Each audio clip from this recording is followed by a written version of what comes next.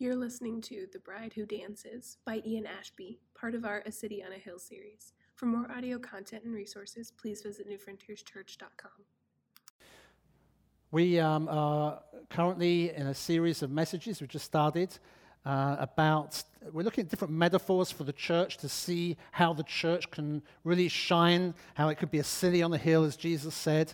So we're looking at these different metaphors. And last week I looked at a particular metaphor in the Bible where the church is described as the bride of Christ. And if you were here, we traced the imagery back to the Old Testament where God is revealed as a faithful, loving husband. But then we saw from the book of Hosea that his people, Israel, proved to be an unfaithful bride. And Hosea's own marriage to a serial adulteress was like a living parable of God's relationship with his people.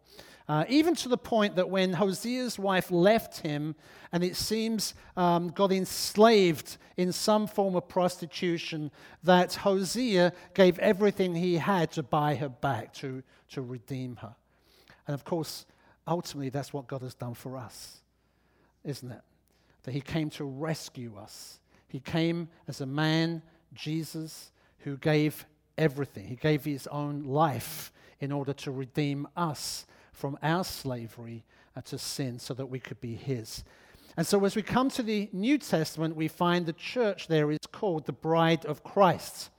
We've been forgiven, we've been redeemed, now we're joined to him, we've been made one with him, and one day we will physically be with him in a new heavens and new earth. And that's what we see at the end of the Bible. The Apostle John, and in this revelation he has of the end, in Revelation chapter 21 and verse 2, he says, I saw the holy city, the new Jerusalem, coming down out of heaven from God, talking there about the church. He says that she was prepared as a bride, adorned for her husband. That's where we finished last week. Now, this week, I want us to see how, we're going to continue on that same metaphor, right? I want us to see how that should impact our relationships with one another. That as Christians, how we relate to one another should reveal something of what God is like and should ultimately point people to Jesus. Because actually, like Hosea, our lives and relationships are like living parables. They tell a story to the people around us. Now, that's particularly true in Christian marriage, which is what I want to focus on mostly today. But it's actually true of all of our relationships, how we all relate to one another. So please don't switch off if you're not married or you don't intend on getting married, okay? Because this is for you as well. And hopefully you'll see that as we go through this together.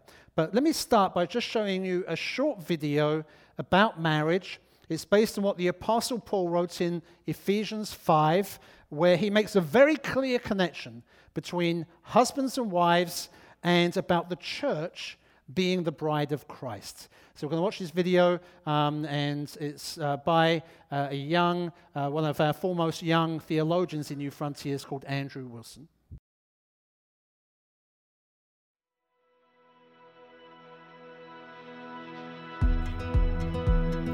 Therefore, a man shall leave his father and mother and hold fast to his wife, and the two shall become one flesh. This mystery is profound, and I'm saying that it refers to Christ and the church. Symbols, shadows, parables. Sometimes this is about that. Flowers are about love. Signatures are about promises. Fireworks are about celebrations. Poppies are about war. And marriage is about the Christian gospel. This mystery is profound, says Paul, and I'm saying that it refers to Christ and the church. So the wedding begins with the groom waiting at the front. He has pursued his bride and won her, and now he just has to wait. And when she eventually comes in, the whole room stands and stares at her beauty, her immaculate dress, pure and white and spotless. She gets presented to him and they declare that they have no other partners. They hold hands. They make promises to have and to hold, for better, for worse, forsaking all others as long as we both shall live. They exchange rings, signs of the covenant promises they have just made. They sign their names and make their vows legal. Then, as the ceremony concludes, they walk back out again, united as one. Everything he has is hers, and everything she has is his. Everybody celebrates with a meal. Later, they will express their physical union and share all of their possessions. She even takes on his name. Two have become one. And all this is about that. Jesus has made his people ready. His death for our sins has made us beautiful, pure, white, and spotless. We are given to him and to nobody else. We make promises to each other. Never will I leave you or abandon you, says Jesus, for better, for worse, for richer, for poorer. And we reply to him, I will forsake all other gods as long as we both shall live. There is an exchange of gifts. God gives us his Spirit. There is a legal declaration. God says we are righteous in his sight. And we walk on, united as one. Everything he has, his love, his power, his goodness, becomes ours. And everything we have, our sin, our shame, our past, becomes his. Everybody celebrates with a meal, bread and wine. We express our physical union through baptism in water. We give him access to all our possessions. We even take on his name and his identity. We become Christians. Two have become one. This is about that.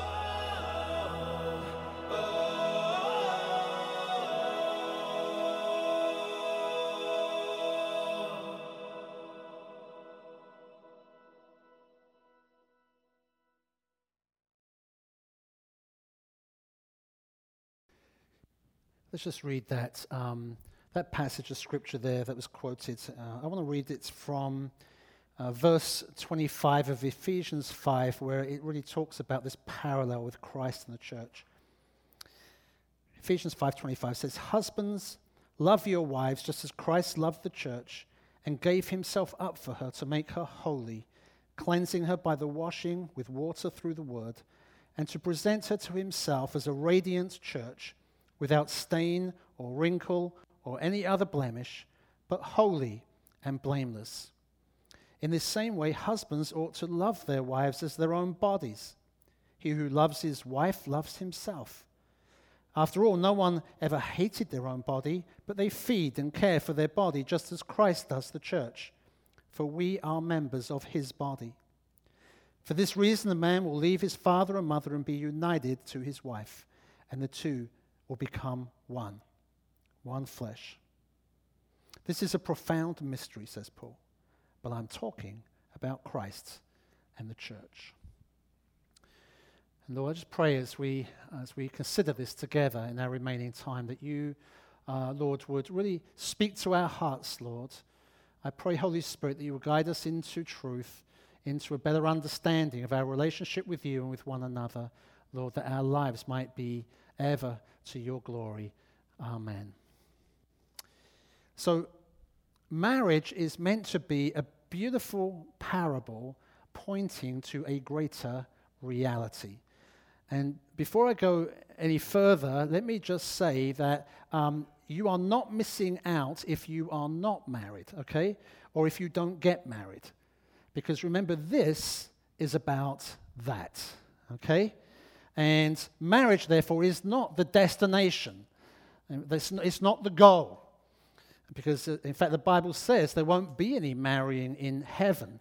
Marriage is like a signpost pointing us to our eternal union with Christ. That's the destination, and that's where we're all heading, okay, if you believe in Jesus today. Now, to get a fuller picture of that, we need to go back to the beginning, because this oneness that Paul quotes Genesis, where the two become one flesh, this oneness that he speaks about exists within the Godhead, between Father, Son, and Holy Spirit. That's where all of this starts.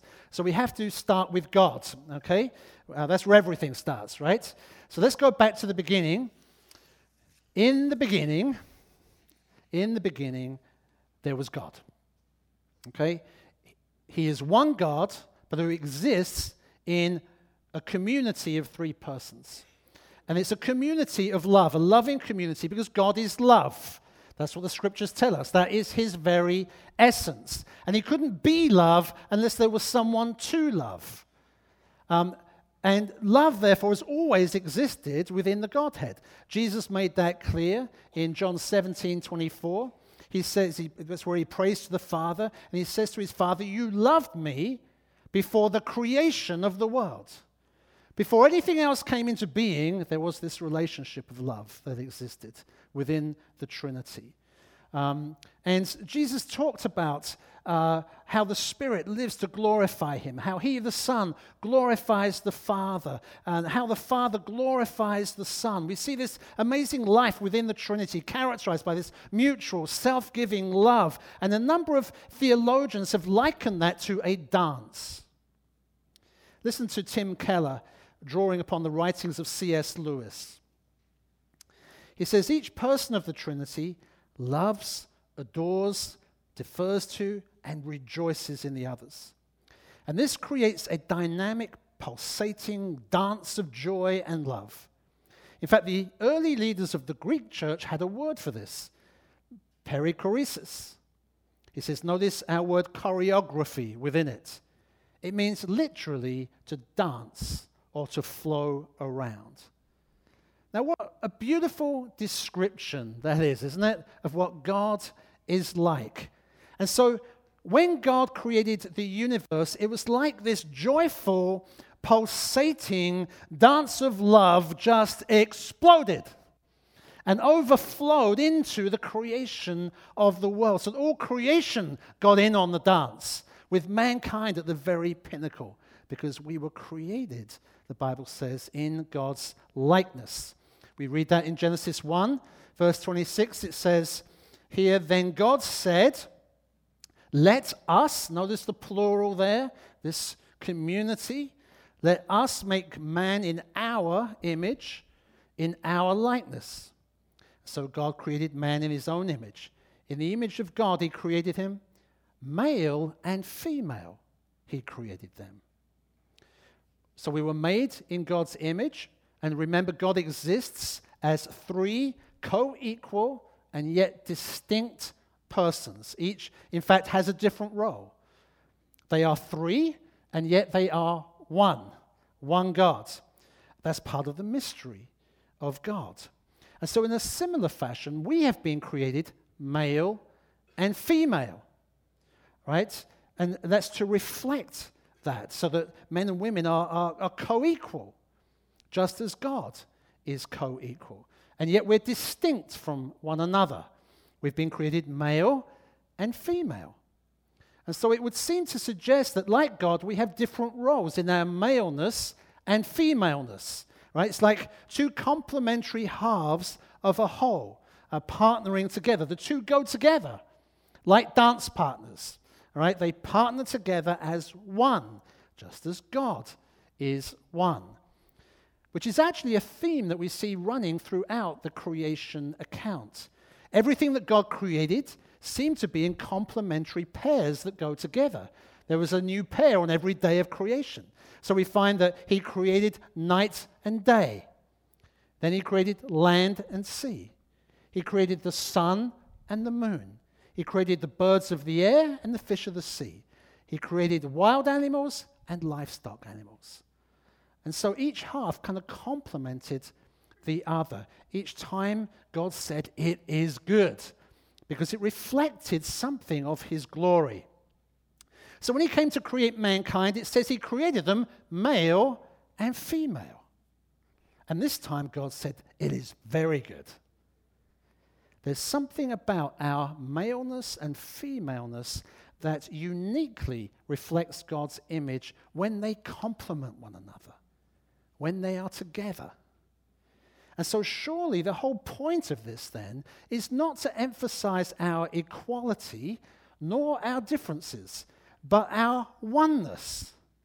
right? It's male and female together who reflect God's image and his glory in a way that man on his own or woman on her own are unable to do.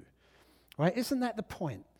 That we need each other, that we're supposed to partner together as one.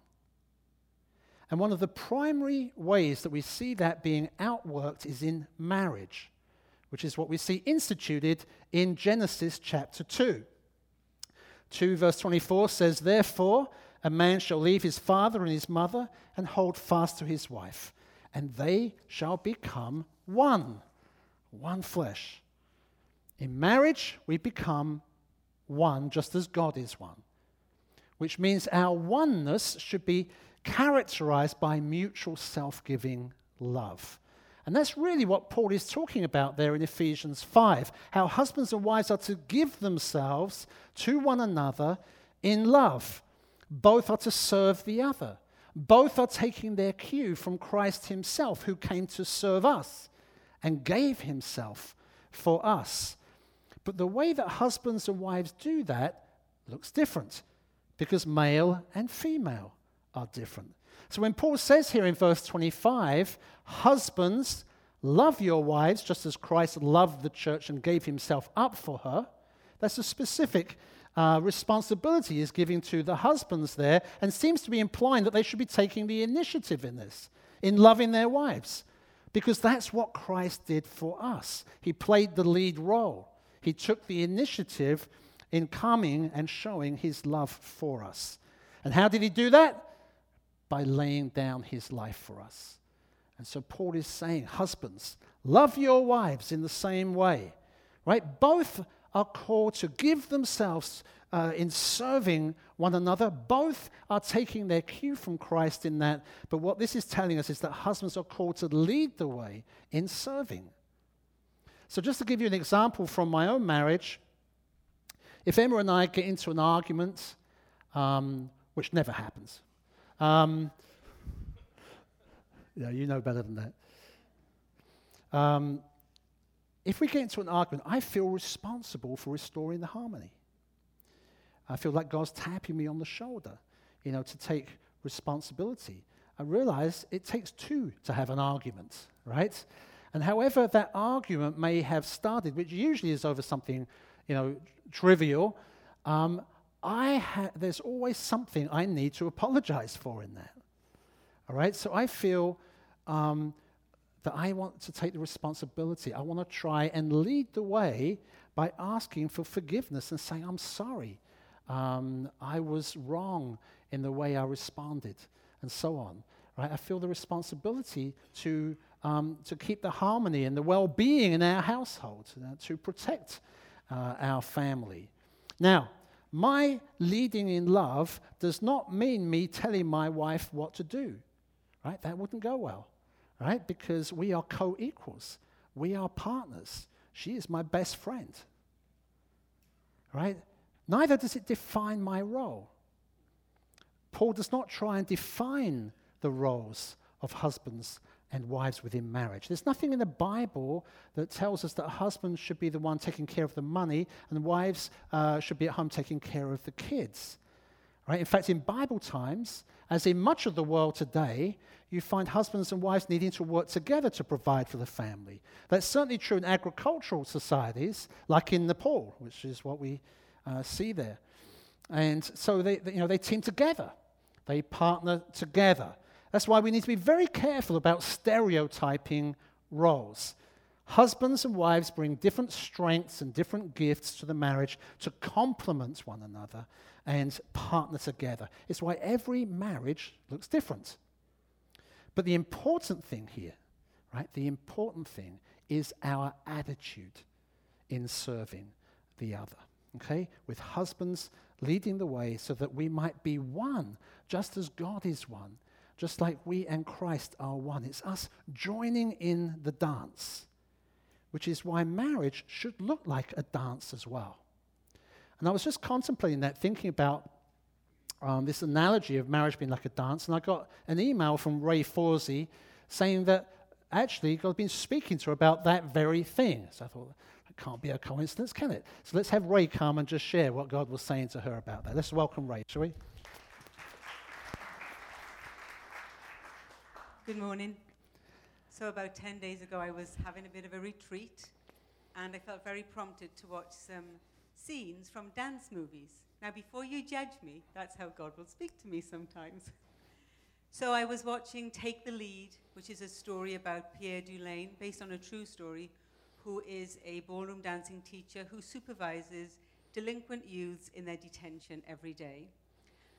And then that led me on to Dirty Dancing, you know, the one, I'm having the time of my life, and I never felt this way before. You know the one I mean? Yeah, well, that one. So as I watched them, I just found myself deeply moved, and just God was showing me that that's the way he wants us to be in step with him as the bride of Christ.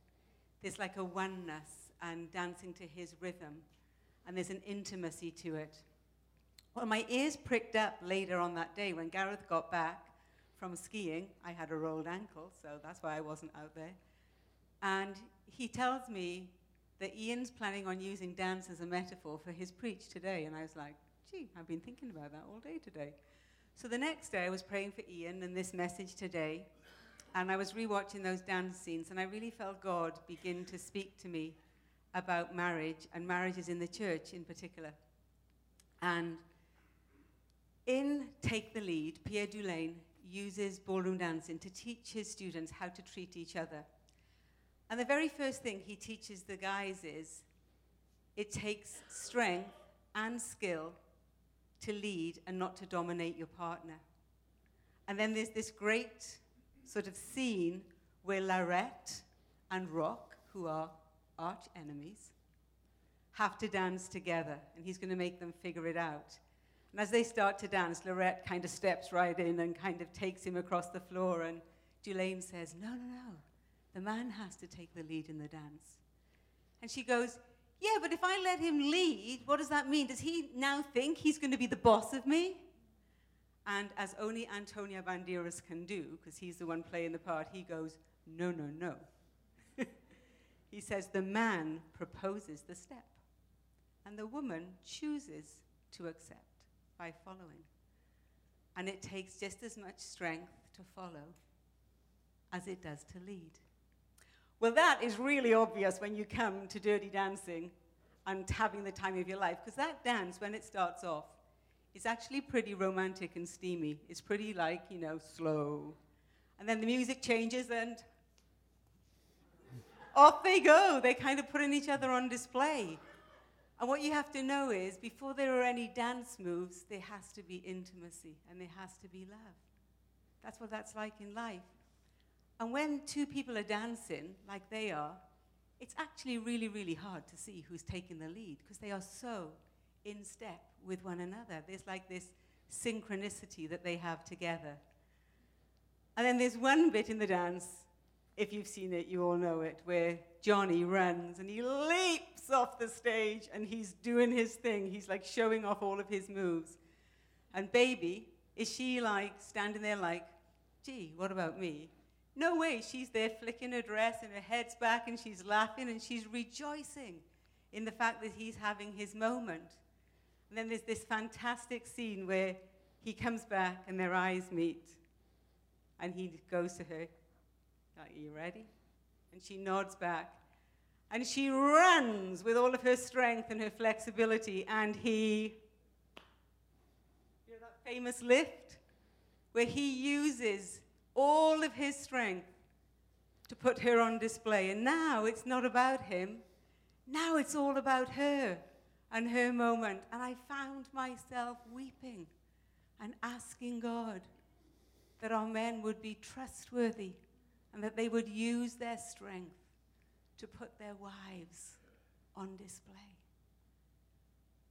Because you know, when that happens, when a couple can dance like that together, all eyes are on them. There's just something that draws you in. It's contagious. And before you know it, feet are tapping, hands are clicking, everybody's swaying to the beat. And then Everybody's on the dance floor. And I just felt God say, for us as a church, it's really time to learn to dance. Amen. Thank you.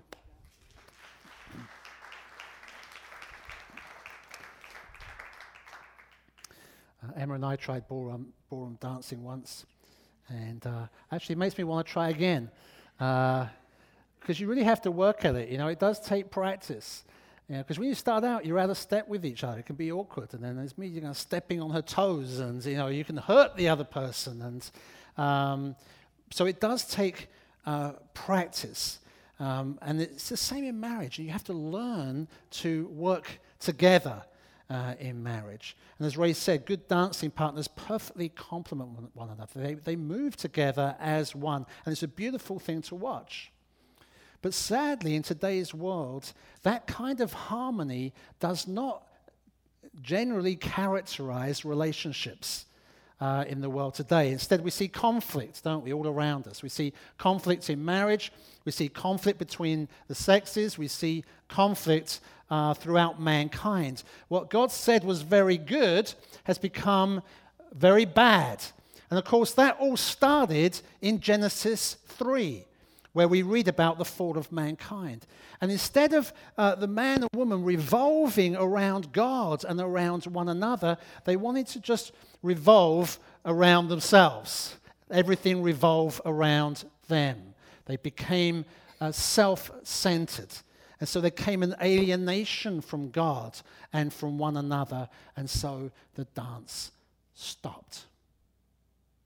And instead, there was discord and disunity and divorce and so on. And you find Adam blaming Eve when he should have been taking responsibility. And that's what we see, taking place throughout history, isn't it? Instead of men and women complementing one another as co-equals, they try to dominate one another, with men historically dominating women and occasionally women dominating men. But it's led to women being treated so often like they don't count, or like they don't have a voice, or worse still, being treated as sex objects and being subjected to all kinds of abuse. And tragically, some of you here have experienced that. And I know that because I've heard, some of your stories. That's been your experience growing up in this culture. And for some of you, it's been your experience in church as well, which, is an absolute travesty. And as a man, I can only say I am deeply, deeply sorry if that has been your experience. And if I, in any way, have contributed to creating a culture like that, please forgive me, right? I think I want to be absolutely clear, right? It is not good. It is not good. It grieves God, and it should grieve us as well. It should grieve us because God created men and women together in a complete equality in his likeness that we might be one. And of course, that goes for all mankind, doesn't it? Because of our rebellion at the fall, it's affected every aspect of our humanity, every layer of society. It's not just between the sexes, it's between siblings. It's between generations, between classes, between races and nations. And that is what Jesus came to redeem. In Ephesians 2, Paul says Jesus died on the cross to bring reconciliation between us and God and between one another. In verse 14 of Ephesians 2, it says, "For he himself, Jesus, he is our peace, who has made us both one and has broken down in his flesh, in his own body on the cross. He has broken down the dividing wall of hostility." And he's talking there about the hostility between Jews and Gentiles. But this applies to every group. Because as Paul says in Galatians 3:28, he says, "There's neither Jew nor Gentile, neither slave nor free, and nor is there male and female, for you are all one in Christ Jesus. Now, please note, he's not saying that there are no differences between those groups, that there's no distinctions. There are. What he's saying is there's no division anymore. There's no barriers because we're all one in Christ. We're all part of this new humanity now, together. Jesus gave his life, not just so that we could be forgiven and redeemed, but that we might be one. It's so that he might have this beautiful bride who will rejoin him in the dance, and so that our lives might once again revolve around God and around one another. And that is the effect that the gospel should have when we give ourselves to Jesus. You see, it should totally transform the way that we relate to one another. And it doesn't happen right away, right? It's like learning to dance. But if we're joined to Christ, if we're one with him, then as we saw recently from Philippians 2, we should have the same attitude as him. The same attitude as Jesus, who did not consider equality with God as something to be grasped or held on to, but made himself nothing. Taking the very nature of a servant, he humbled himself. He came to serve us by dying in our place on the cross. And so for us then, having that same attitude means instead of living for ourselves, we die to self.